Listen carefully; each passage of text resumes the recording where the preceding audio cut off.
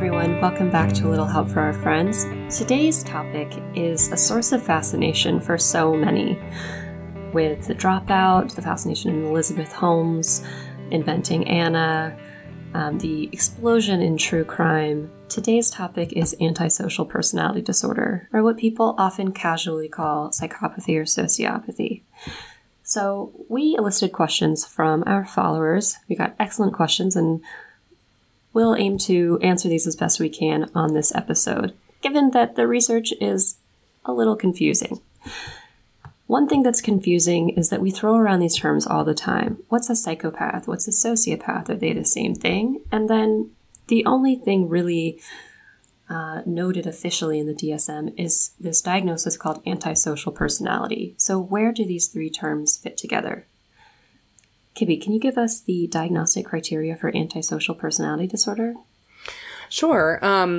It's interesting because I think this DSM diagnosis is really heavily weighted on the violent law-breaking qualities, right? So, I mean, just in general for people listening, it's the central features of antisocial personality disorder is irresponsible and violation of rights of others, that lack of empathy, impulsivity, aggressiveness, and the tendency to disregard rights and boundaries of others, right? So it's like criminality. But basically what you have to do in order to meet criteria for this was actually pretty rare. It's about only 3% of the population. You need to have 3 or more of these criteria. Failure to conform to social norms, so failure to obey the law and go to work and do things as you're told. Deceitfulness, so people who tend to lie or con others. Maybe pathologically, they do it a lot. Impulsivity, or don't plan ahead. So people who maybe jump from job to job or relationship to relationship without a long-term planning. They just want things, so they go for it. Irritability and aggressiveness. They're really hot-headed. They tend to react with a lot of anger, a lot of violence towards others. Usually leads to fights or assaults.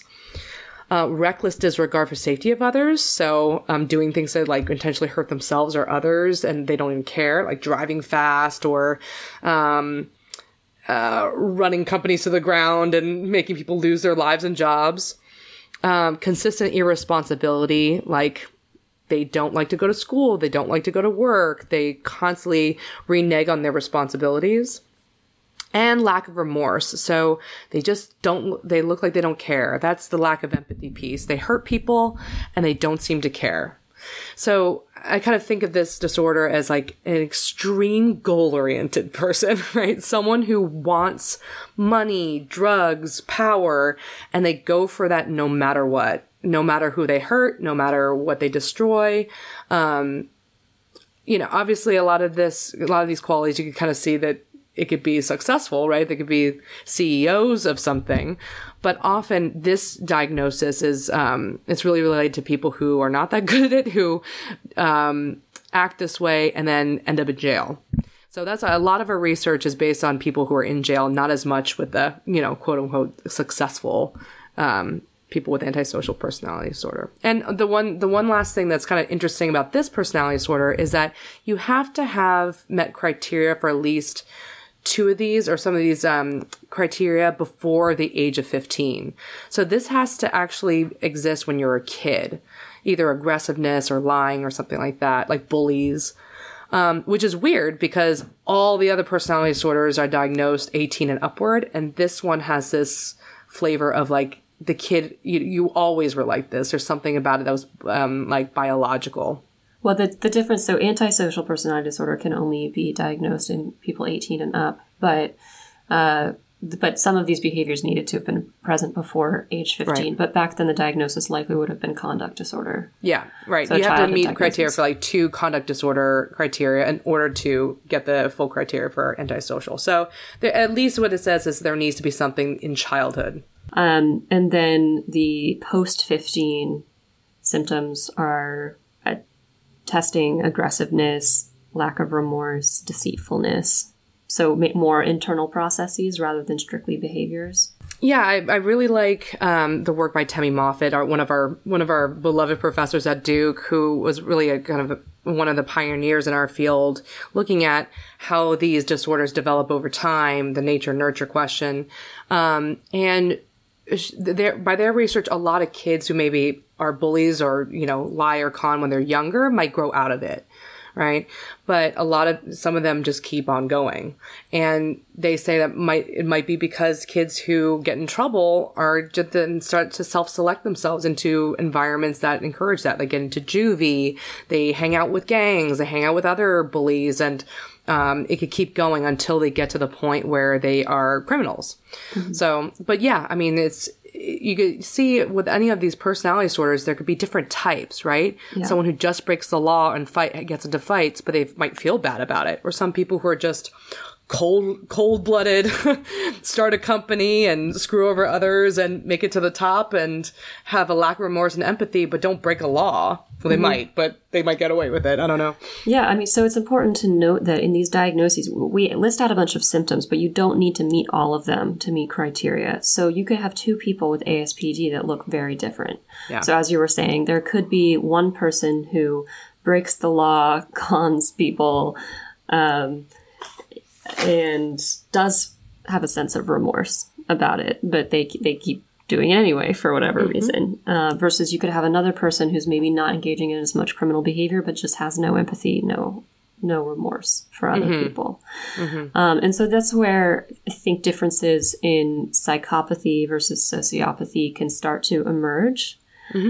But one of the problems is that one of these terms is less well-defined than the other. So, Kibbe, how would you define the psychopath? The psychopath is probably the thing that people think about when they say, oh, they're so antisocial, they're a psychopath, right? Think of Patrick Bateman from American Psycho, or my favorite character of all time is Walt from Breaking Bad, right?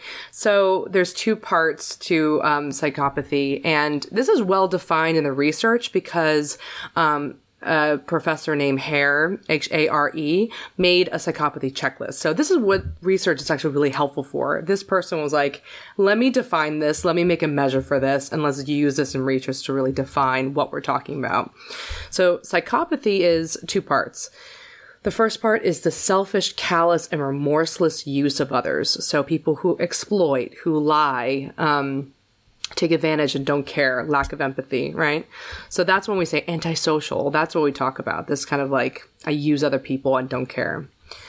The other part is the chronically unstable, antisocial, and social deviant lifestyle. So I steal, I don't go to work, but I still hop around to different jobs and maybe drink a lot, use a lot of substances. So they don't follow kind of normal social norms. It's more chaotic than that. Yeah, but as you could see, that definition doesn't necessarily have the criminality or causing fights. It could, but you don't need to. You could have someone like cool and calculated. Yeah.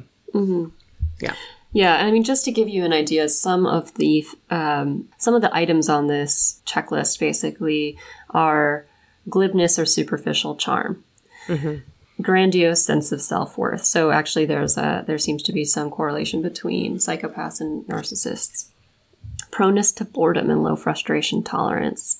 So then we've got lying and deception, lack of sincerity. And then later you have things like behavior problems, lack of realistic long-term plans, failure to accept responsibility. And we also know that drug and alcohol abuse is very common in people with antisocial personality disorder broadly. And it's also an item on this list. So we see that 80% of people in jail tend to have ASPD, at least that was by one paper that I read, but a much lower percentage seem to score high on this measure of psychopathy level. It's more like 20 to 30%. So you do have a lot of people with ASPD that wouldn't kind of meet this Hare criteria for psychopathy. The ones that do tend to be more impossible to treat, less interested in treatment, but we'll talk more about that later. Yeah, I think this is the part that really gets people or really disturbs people when you even get a flavor of someone with psychopathy. And you could have a little bit of it, right? With these scales, it's dimensional. So some people can be really high, like a Patrick Bateman, or you could be just have a little bit. And this is the part that's disturbing, because I think that we really take for granted how important social connections are to people, right? Like, you care about others. You don't have to be a bleeding heart therapist, lovey, but you care. If someone's in pain, your empathy is you're supposed to feel a little pain yourself. You want people to like you. You want to get some approval. You want to maintain your relationships, whatever they are. You want to have a nice interaction with someone at the coffee shop. But people with psychopathy, they only care about their goals, which usually is like a power, dominance, money, fame, whatever that is. And they care so much about it that they don't care about your feelings. Mm-hmm. And in some situations, actually helpful. Like, some CEOs have to have that, because in order to drive forward a super big successful company, you got to lay off a bunch of people sometimes. Yeah. And I couldn't do that.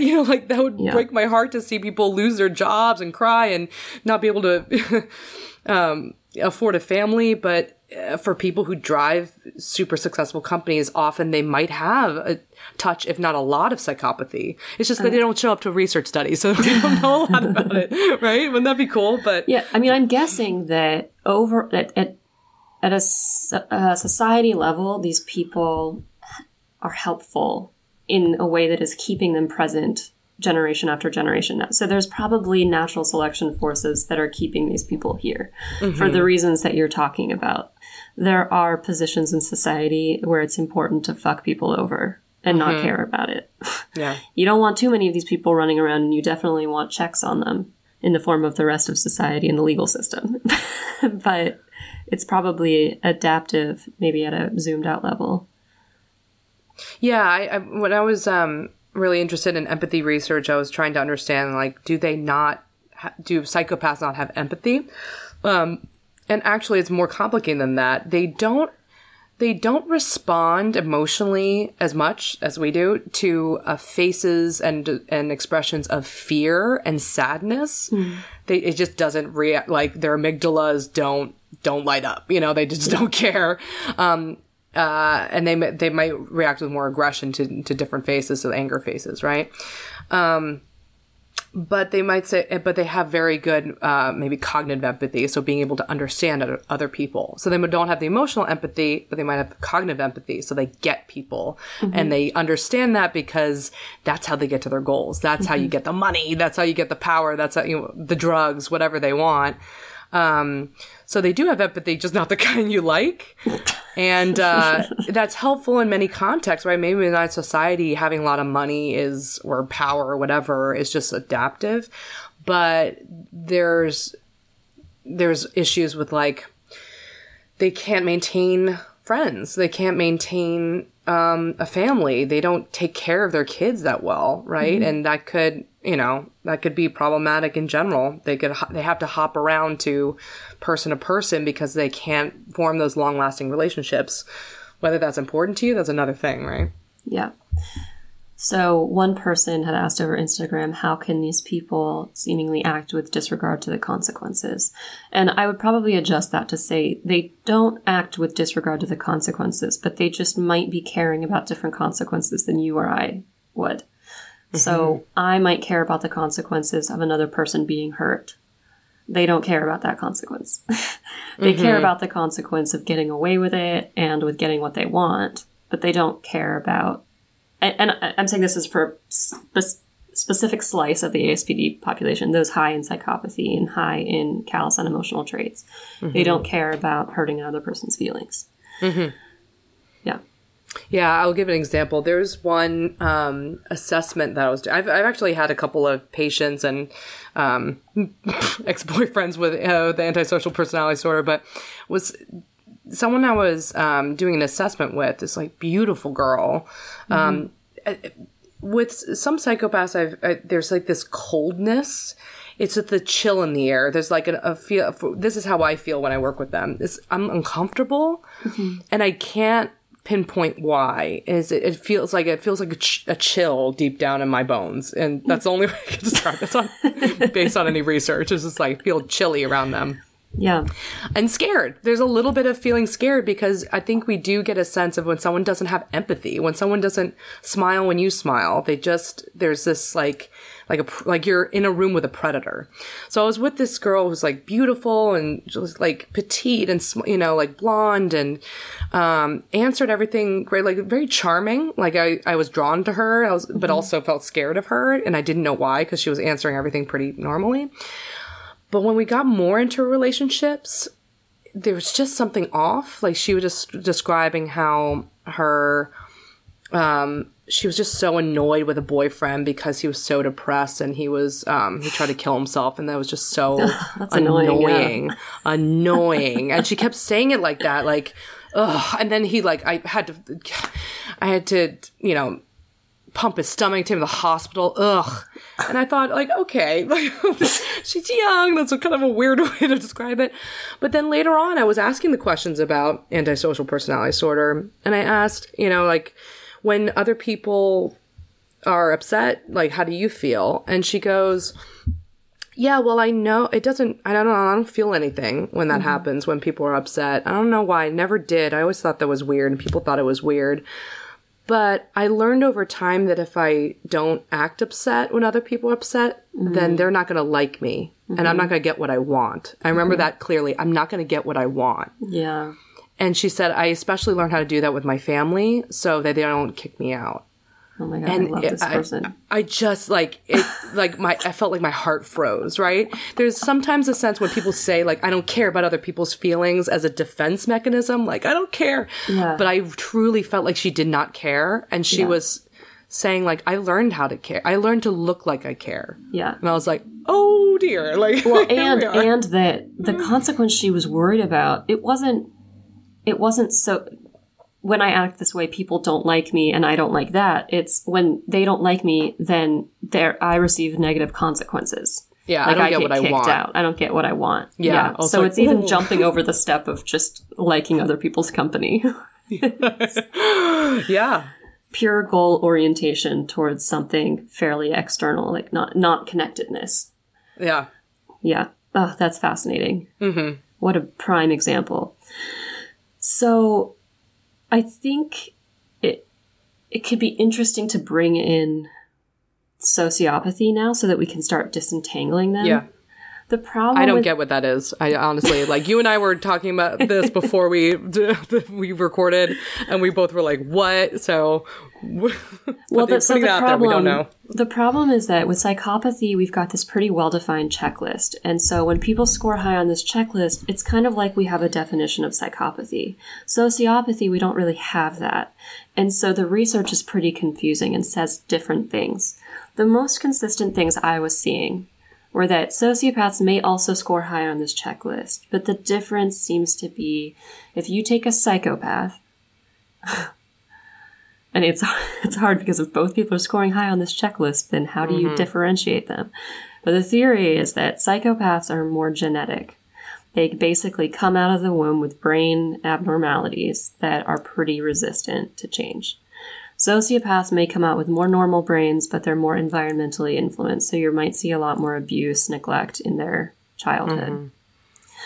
This becomes further convoluted because there's a gene-environment interaction. So if a kid comes out pretty temperamentally rough, and we see this in BPD as well, except in BPD it's more of like a sensitivity, so they might be very emotional. With this, it might be more aggressive or callous. The parents are not going to react well to that child. So they might act aggressively towards the child, or they might act neglectfully, like, oh, I can't handle this child. Like, this, right. I just want them to go away. Like, I don't know what to do here. And so then the child gets worse. So one theory is that there might be a difference in origins.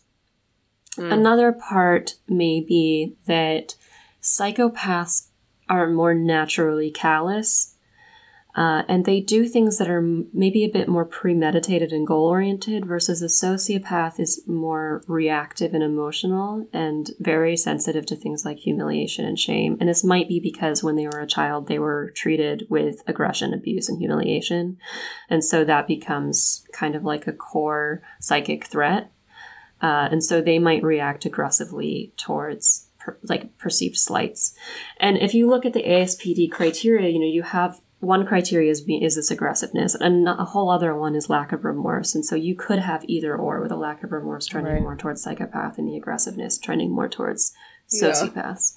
So we might just scrap talking about, and also, to be upfront, the research was kind of all over the place with these definitions. So I think that's a problem of we don't know how to treat them well. We don't know how to do a lot of research on them well because these definitions are kind of more vague and loose. But maybe we could talk, instead of say they're psychopaths and sociopaths, maybe we could talk about them as traits, right? That people with ASPD tend to have.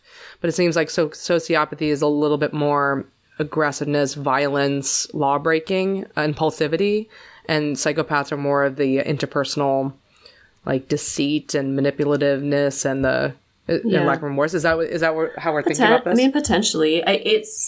It seems like psychopaths might commit violence for different reasons. They might commit violence because it's entertaining to them, or because it is in service of a goal, but it's maybe more thought out and methodical. Yeah, like Patrick Bateman. Who's the real life example. Patrick Bateman was murdering people who were the competition, was getting in his way of something like that. And it was also, there seemed to be some kind of a sick pleasure in hurting people. Right. Versus maybe Walt in Breaking Bad was backed into a corner in a fight and he would do something violent. And you see Walt tended to, the whole ending of that was based on him having some sort of moral compass or remorse, right? He's with the... Yes, but I wouldn't give it away because it's one of the best endings in TV history, according to my opinion. But yes, I think that's the thing. That's the problem when you're dealing with these people. It's you want people to have remorse. You want to search for their kernel of empathy or compassion or something. The times I've worked with them, I was digging for it. With this girl I was assessing, I was but don't you feel bad when your brother is hurting, right? You want them to have that. And you don't know all the time if they're literally born with this learning deficit of emotional connection, or is it that they're defensively hiding it because they've been abused for so long, right? Yeah. So you don't know. Yeah, it's tough. I think so. Another interesting divide in ASPD is that I'm forgetting the exact numbers, but it's something like half show pretty low or normal levels of anxiety. The other half are very high anxiety, which you wouldn't necessarily expect from this colloquial term psychopath. When we think of psychopaths, we think of cold and unemotional. And that does, so those higher checklist people tend to be the less anxious half of the ASPD population. Versus and again, we can drop this term, but maybe what we're thinking of as sociopath, you're seeing much more anxious, depressed people there. And so they might be reacting more from a place of emotion, actually. So it's not that they're unemotional. They may have lack of mentalization processing. So they might have lower empathic relating, like you were talking about. But they still have high emotions in themselves. So high capacity for shame, for instance. High capacity for anger. I see. Okay. So, yeah, I guess we could be a little careful with throwing around the terms of it's just sociopath, psychopath. So, a little bit different things. And it's a little bit hard to define. I'll give another story that popped in my mind. This is super embarrassing. But I was just thinking when we're talking about kids showing psychopathy, I was looking at some old childhood videos of mine. And oh my god, yes, I love this story. Oh god, so embarrassing. But hopefully I'm not a sociopath now, but I looked, or a psychopath now. So yeah, I'm even. You are so far from being a psychopath. Good. There was a video of me in this play group where, those gym play groups with kids, the little toddlers running around on jungle gyms and monkey bars and all that stuff. Well, I gotta be 2 years old or something, 2 or 3. And I'm trying to reach up to this monkey bar so badly. You could see me for a few minutes reaching and trying to go on my tippy toes and try to step on this. And then I'm so frustrated. I'm so frustrated. And then you see this little boy toddling behind me. And without even looking at him, I'm staring at the bar. but I grab him and I throw him down on the floor and I step on him to be able to reach up to the bar. And you see my mom swoop in and go, no, and just like, pull me off this little boy. And I've since buried that video. It's not to be seen by anyone else. But I remember thinking to myself, like, oh my God, if I saw this kid, I would think that I'm a psychopath. But that's the kind of behavior you're talking about here. Yes. And so you don't terrify parents who have 2-year-olds that are acting like mafia members. Exactly. Mentalization ability develops around the age of 4. So when you were 2, you were probably incapable of understanding that kid might feel humiliated by that action. Thank you, science. It's actually cool. So this does not count as a scientific study, but when I was in undergrad, we basically had to do like it was a class that was like teaching us how to begin thinking about observational studies, and I took it in kind of more of a quantitative approach, but I didn't have a big enough sample size. But basically, I was looking at this idea of sympathetic sharing. So, like, when does something like altruism develop? And that does seem to be around the age of 4. And so I set up this paradigm where I would have 3-year-olds and 4-year-olds come into the room, and I'd give them stickers. So they'd all be happy with their little stickers. And then I had 2 sheep stuffed animals. And one of them was Hal and one of them was Sal. And Hal was just so happy, and he was having the best time with his toys, and he's just playing with everyone in the playground. Oh my God, life is great. And then Sal was just so sad, and all his toys were broken, and nobody wanted to play with him, and he was just so sad, and he didn't know what to do. And then I asked the kids if any of them would like to share their stickers, and if so, who they would like to share with.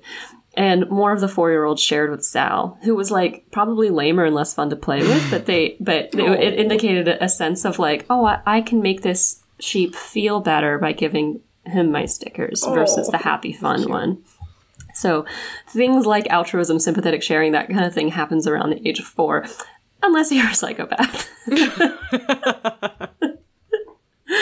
Good to know. Yeah, so parents out there, don't worry if your kid throws another child on the floor in order to get the monkey bars. But if they keep doing it... If they keep doing it past the age of 4... Get them into a business school, Yeah, they'll slay with the ladies. If you just put them into business school. Okay, so... Another question? We could take another question. We can take and I'll just say, the last thing on this note is one paper was saying that the difference between psychopaths and sociopaths, again, I think we're going to drop these terms, but psychopaths tend to have no remorse. Sociopaths might have remorse, but it's more towards an in-group. So they're very, very connected with their gang or their family or something like that. Or maybe not very, very connected, but that's kind of who they're caring about more than the psychopaths who are caring about themselves. That's a possible distinction. Again, this research is pretty sticky. So one thing I kind of want to make the point of is that, like, I think it's an interesting discussion to have about this diagnosis being kind of a legal term, because it's not, I mean, one of the papers was just making this case that, like, there's a little bit of a lack of, like, internalized, like, psychological processes. We are seeing it, though, somewhat with, like, the lack of remorse and deceitfulness. But I just think it's interesting to think that a lot of people in adverse environments like gangs could easily get this diagnosis, or more easily get this diagnosis, when that could be the sort of sociology of, like, the culture that they're in. Do you know what I mean? Mm-hmm. Yeah. It's blaming the individual instead of the system, where a lot of psychopaths or people who are violent because maybe they've grown up in dangerous environments, or like with gangs, or that's the only options they have, right? Which is obviously biased to certain socioeconomic and ethnic backgrounds, which is awful. Yeah. I mean, and a gang could have a culture of violence where it's acceptable, right? And probably bringing down remorse. And I mean, the military can do this too, right? Like, the military is designed to allow people to act violently and without remorse, because remorse is not a good thing when you need to kill people for your job, you know? So it's just, and like, if you think of maybe this is less likely than military, but if you think of like gangs or something, maybe you've acted violently before the age of 15 because you were extremely poor and so you were shoplifting. You were modeled, a certain kind of behavior. Maybe you feel at odds with the rest of society because you feel like the rest of society has been unjust towards you, or that you've been born into naturally unfair circumstances. So it's just, I think it's important, as I think we're about to talk about treatment, to think about what this diagnosis really means and how very different people could be slotted into it. Yep. Yeah. Okay. So, a couple questions on, can you confirm that this cannot be treated, or can this be treated? And the answer is complicated. It's complicated. The researcher we're looking at says that it's hard to tell, especially with all these different definitions, right? Like, who are you treating here? I do see that people who have high psychopathy, who are psychopaths, whatever you want to say, tend to be harder to treat. But in general, when you have someone coming in for ASPD, when they want, most of the time people don't walk into your office being like, treat my antisocial personality disorder. Usually it's like court ordered or brought in by someone else so they can stop breaking the law or hurting other people.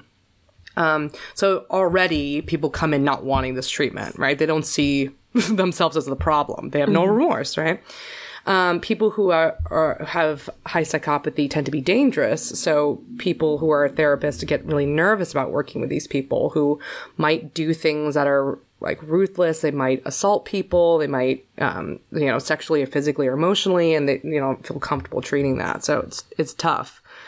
And also there's a lot of worry of risk with treatment. So they might not be great for, talk therapy. The thing that you can have leverage on as a therapist is that you might have buy-in. We call it buy-in if someone wants to engage in treatment. If you agree that, you want to help them stop their rule breaking or violation of laws, especially if it helps them get something that they want, right? Like, I'll help you stop breaking the law if it allows you to get custody over the children, or it keeps you out of jail, right? Or gets you the job that you really want, right? There's a little bit more buy-in with people, with patients with antisocial personality disorder. And it's tough because then there's a lot of power dynamics. The times I've worked with people with some antisocial personality disorder, it's always about, they don't like authority.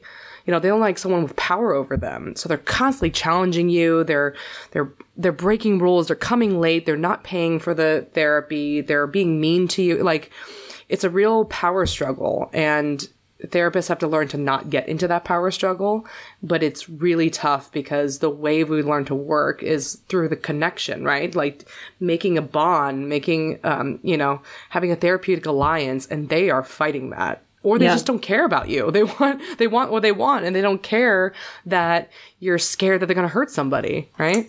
One of the treatments I read said that people high on the psychopathy checklist almost shouldn't be treated because they may just learn new tricks for manipulating other people. Ooh, yikes.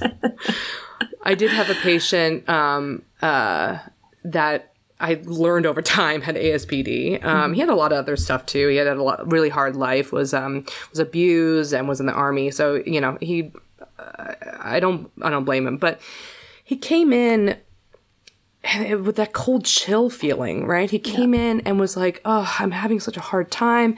There's a lot of substance abuse in ASPD." So he was talking about how he's getting over substance abuse issues and really wants to get into treatment because he wants to reunite with his wife. And it was just, like sad. And he was like, I'm really working on being more vulnerable. So he'd look at me with these big eyes and cry. But and usually that would just get me, but there was something about it that I had to look away. Like I felt disgusted when he cried. It felt performative. It felt almost aggressive. It was like aggressive sadness.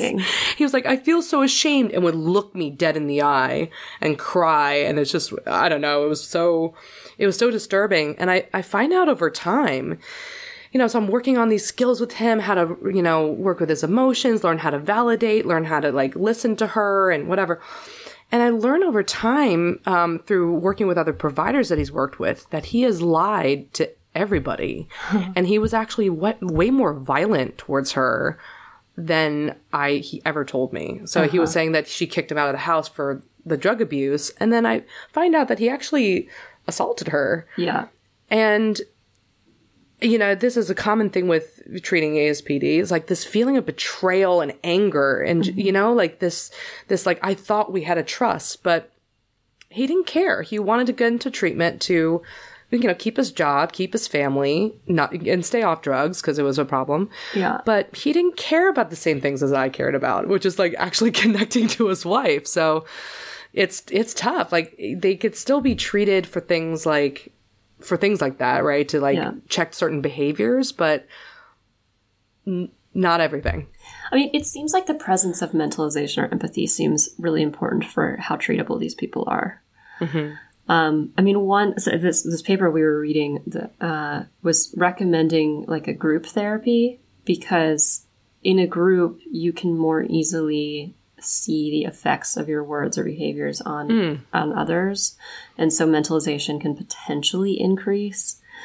It also had a line about the therapist. You should probably expect authority issues. But in a way, the therapist can serve almost a reparenting role where the ASPD person can act out their rebelliousness against a safe parental figure. I mean, again, like there are high rates of comorbidity with anxiety and depression and substance use. All three of those are treatable. And so potentially bringing some of that down. I mean, alcohol use, cocaine use, etc. I mean, that's going to raise impulsivity, right? So if some of this behavior is actually kind of mediated by substance use, then potentially treating some of that might bring down some of the criminal or violent behavior. Yeah, that's a good point. Yeah, I know that mentalization-based therapy, which is originally for people with borderline personality disorder, it's developed by Fonagy and Bateman, two really fantastic British psychologists who basically work on your mentalization or your empathy and perspective-taking skills. They've adapted MBT for people with antisocial personality disorder, and they mostly do it in like prison settings. So it might not be only psychopaths, but it might be people who are like violent, impulsive, and end up in jail. Yeah. But they've had some success, and it is a lot of like it's a group setting, and it's a lot of like they're challenging each other and then discussing what's happening. It's fascinating. So I think they had some success, but that's one therapy that I know is trying to tackle this problem. Yeah. Okay. So I mean, it seems like for people who are more callous and unemotional, one conduit towards at least bringing down the criminal behavior could be using a more goal-directed approach of it will help you get what you want faster if you cut this shit out. Mm-hmm. And then for other people with mentalization capacities, mentalization-based therapy,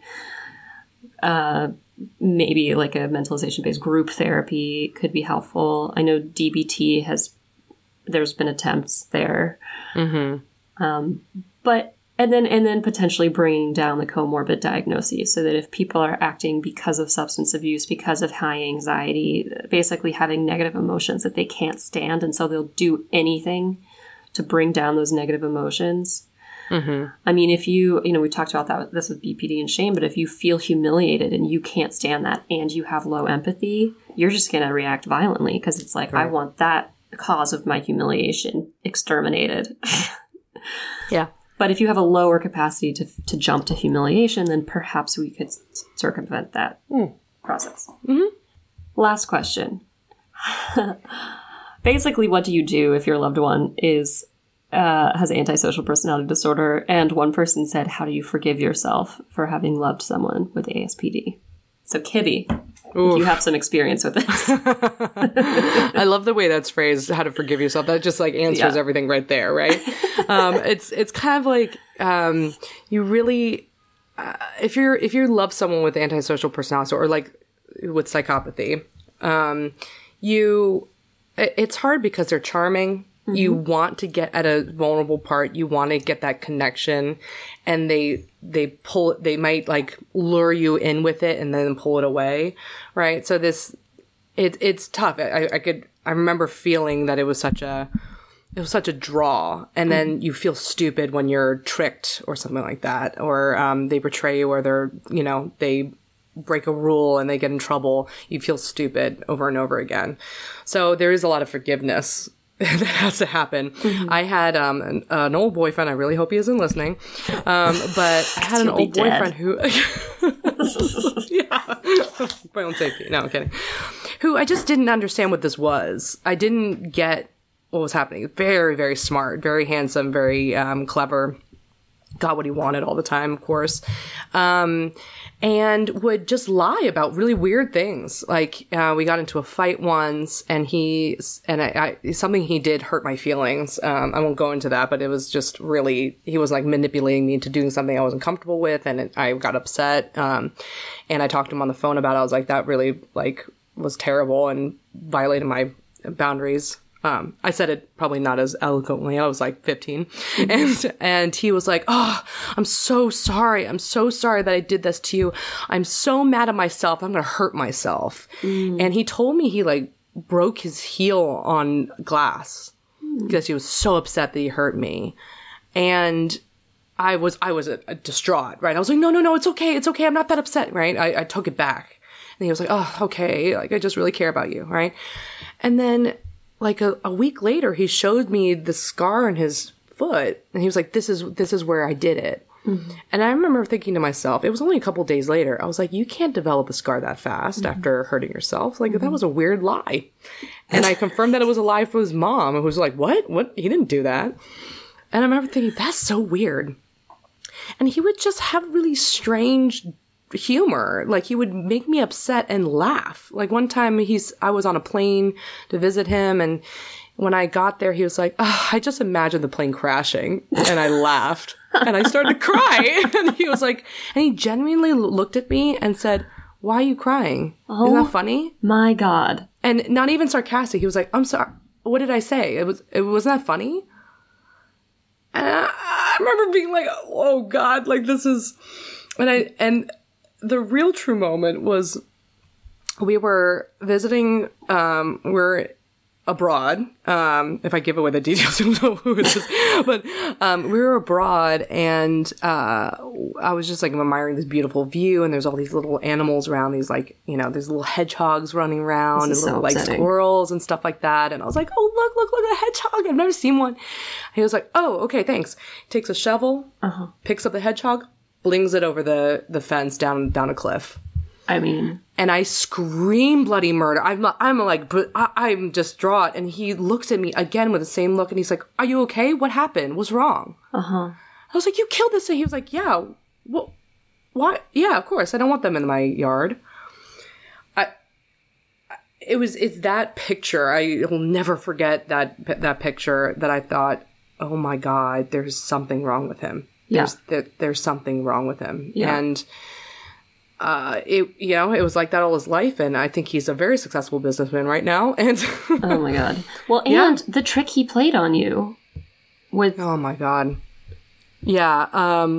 That was a hard part. That was really, oh God. Okay. So we are also on the same trip. We get into a huge argument. And he calls his mother and says in a different language, something that I didn't understand, but he's speaking in another language, and what he says, as I translated later, was she broke my nose. And I didn't know what was happening in the moment. We were fighting and crying, and he gets off the phone. He was like, okay, my mom has booked you a flight tomorrow, and she wants you to leave, and I never want to see you again. I was like, I'm so sorry. Oh my God. I'm so sorry. And I'm crying and begging, and he leaves. He leaves me in a hotel by myself in this foreign land, and I'm all alone. I'm scared. I feel like I ruined our family's relationship. And the next day, I'm still sobbing. We pack up my bag. We start to head to the airport. And then as soon as we are about to get to the airport, he turns around and goes, I lied. I didn't call my mother. Let's go back and enjoy the rest of our trip. That's chilling. Yeah. It's chilling. And I don't know why I did it. Just for punishing, just to watch me suffer. I'm not sure, but to get the power back, I don't know. But that's a psychopath. And how do you forgive yourself? I think it took me a while, because I think that the psychopath, people who don't take accountability or have remorse for their own actions will make you feel bad, right? They put the accountability on you. And so for a while, I felt I was crazy. I felt like I was broken. I was making these things happen. I was young. I was confused. And it took a while for me to learn that I'm not, I don't know, whatever I thought I was. Yeah. He did that in a couple of different tricky ways. I mean, the first thing he did, it turned out to be a lie, but instead of, when you said that he upset you, you were upset, instead of saying, oh, I'm so sorry for what I did, he moved to, I'm a horrible person who needs to be punished, which then elevates or escalates, the situation to a point where you are forced to give up being upset with him because it's more important to comfort him and bring him back down to earth.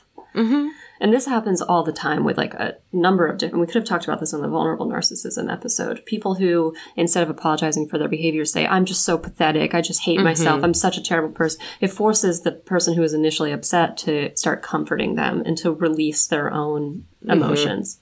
So he did it that way. And then he did it through, again, escalating things to such a point where if you wanted to maintain any sort of stability or continuity in your own life, you again had to release being upset with him and focus on, how can I fix myself? How can I make this right?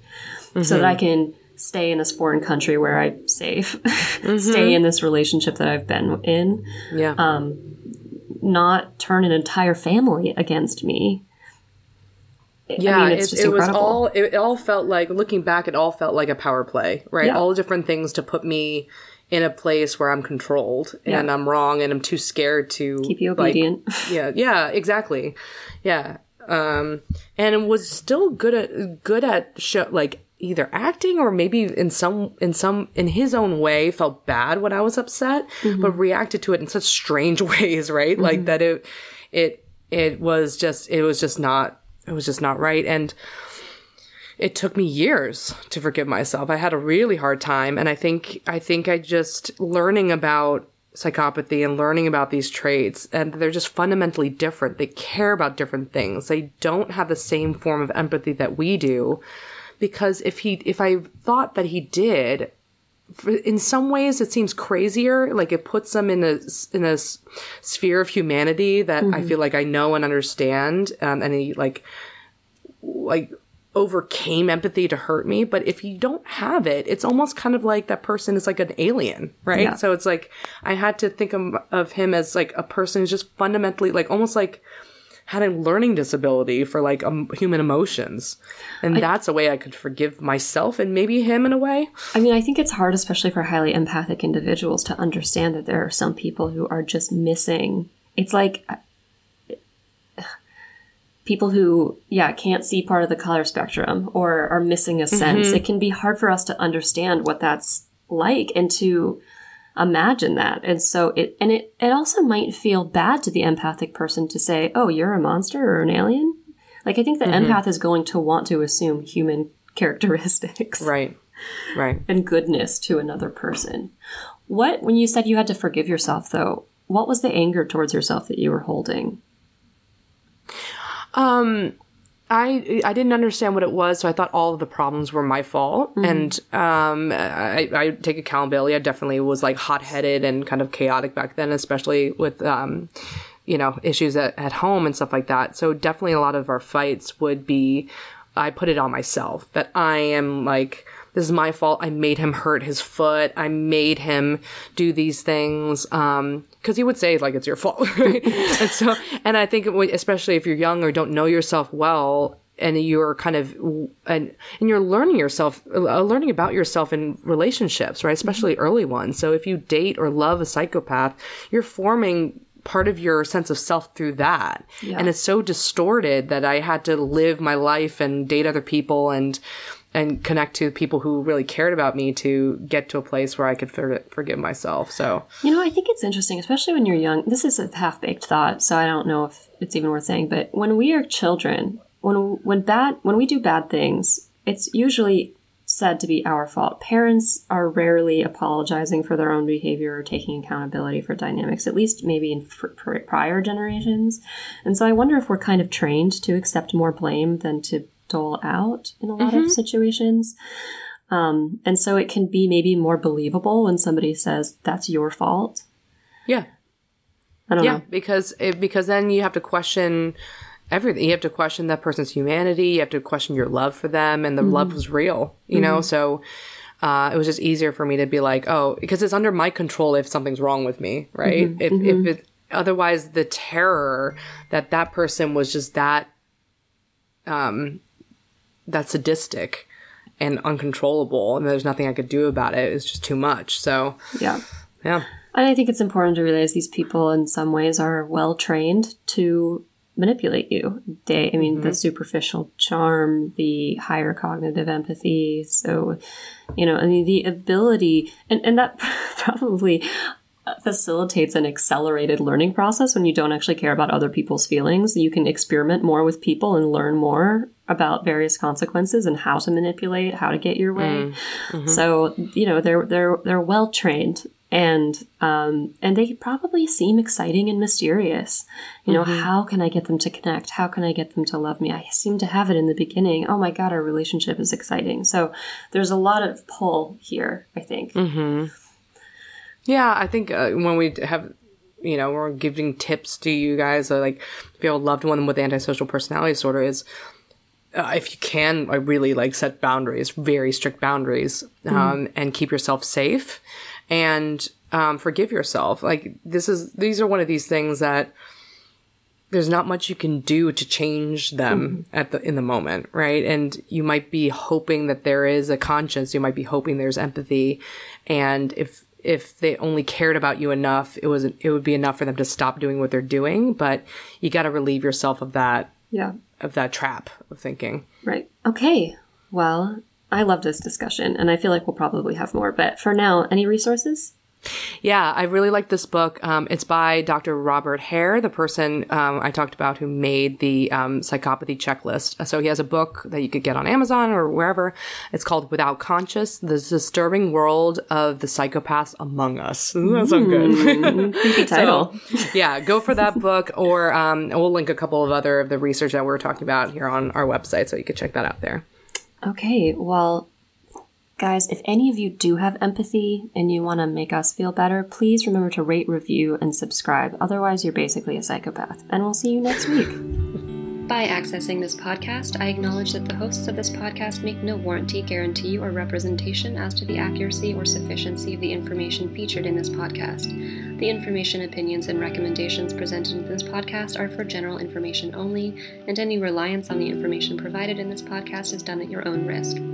This podcast and any and all content or services available on or through this podcast are provided for general, non-commercial informational purposes only and do not constitute the practice of medical or any other professional judgment, advice, diagnosis, or treatment, and should not be considered or used as a substitute for the independent professional judgment, advice, diagnosis, or treatment of a duly licensed and qualified healthcare provider.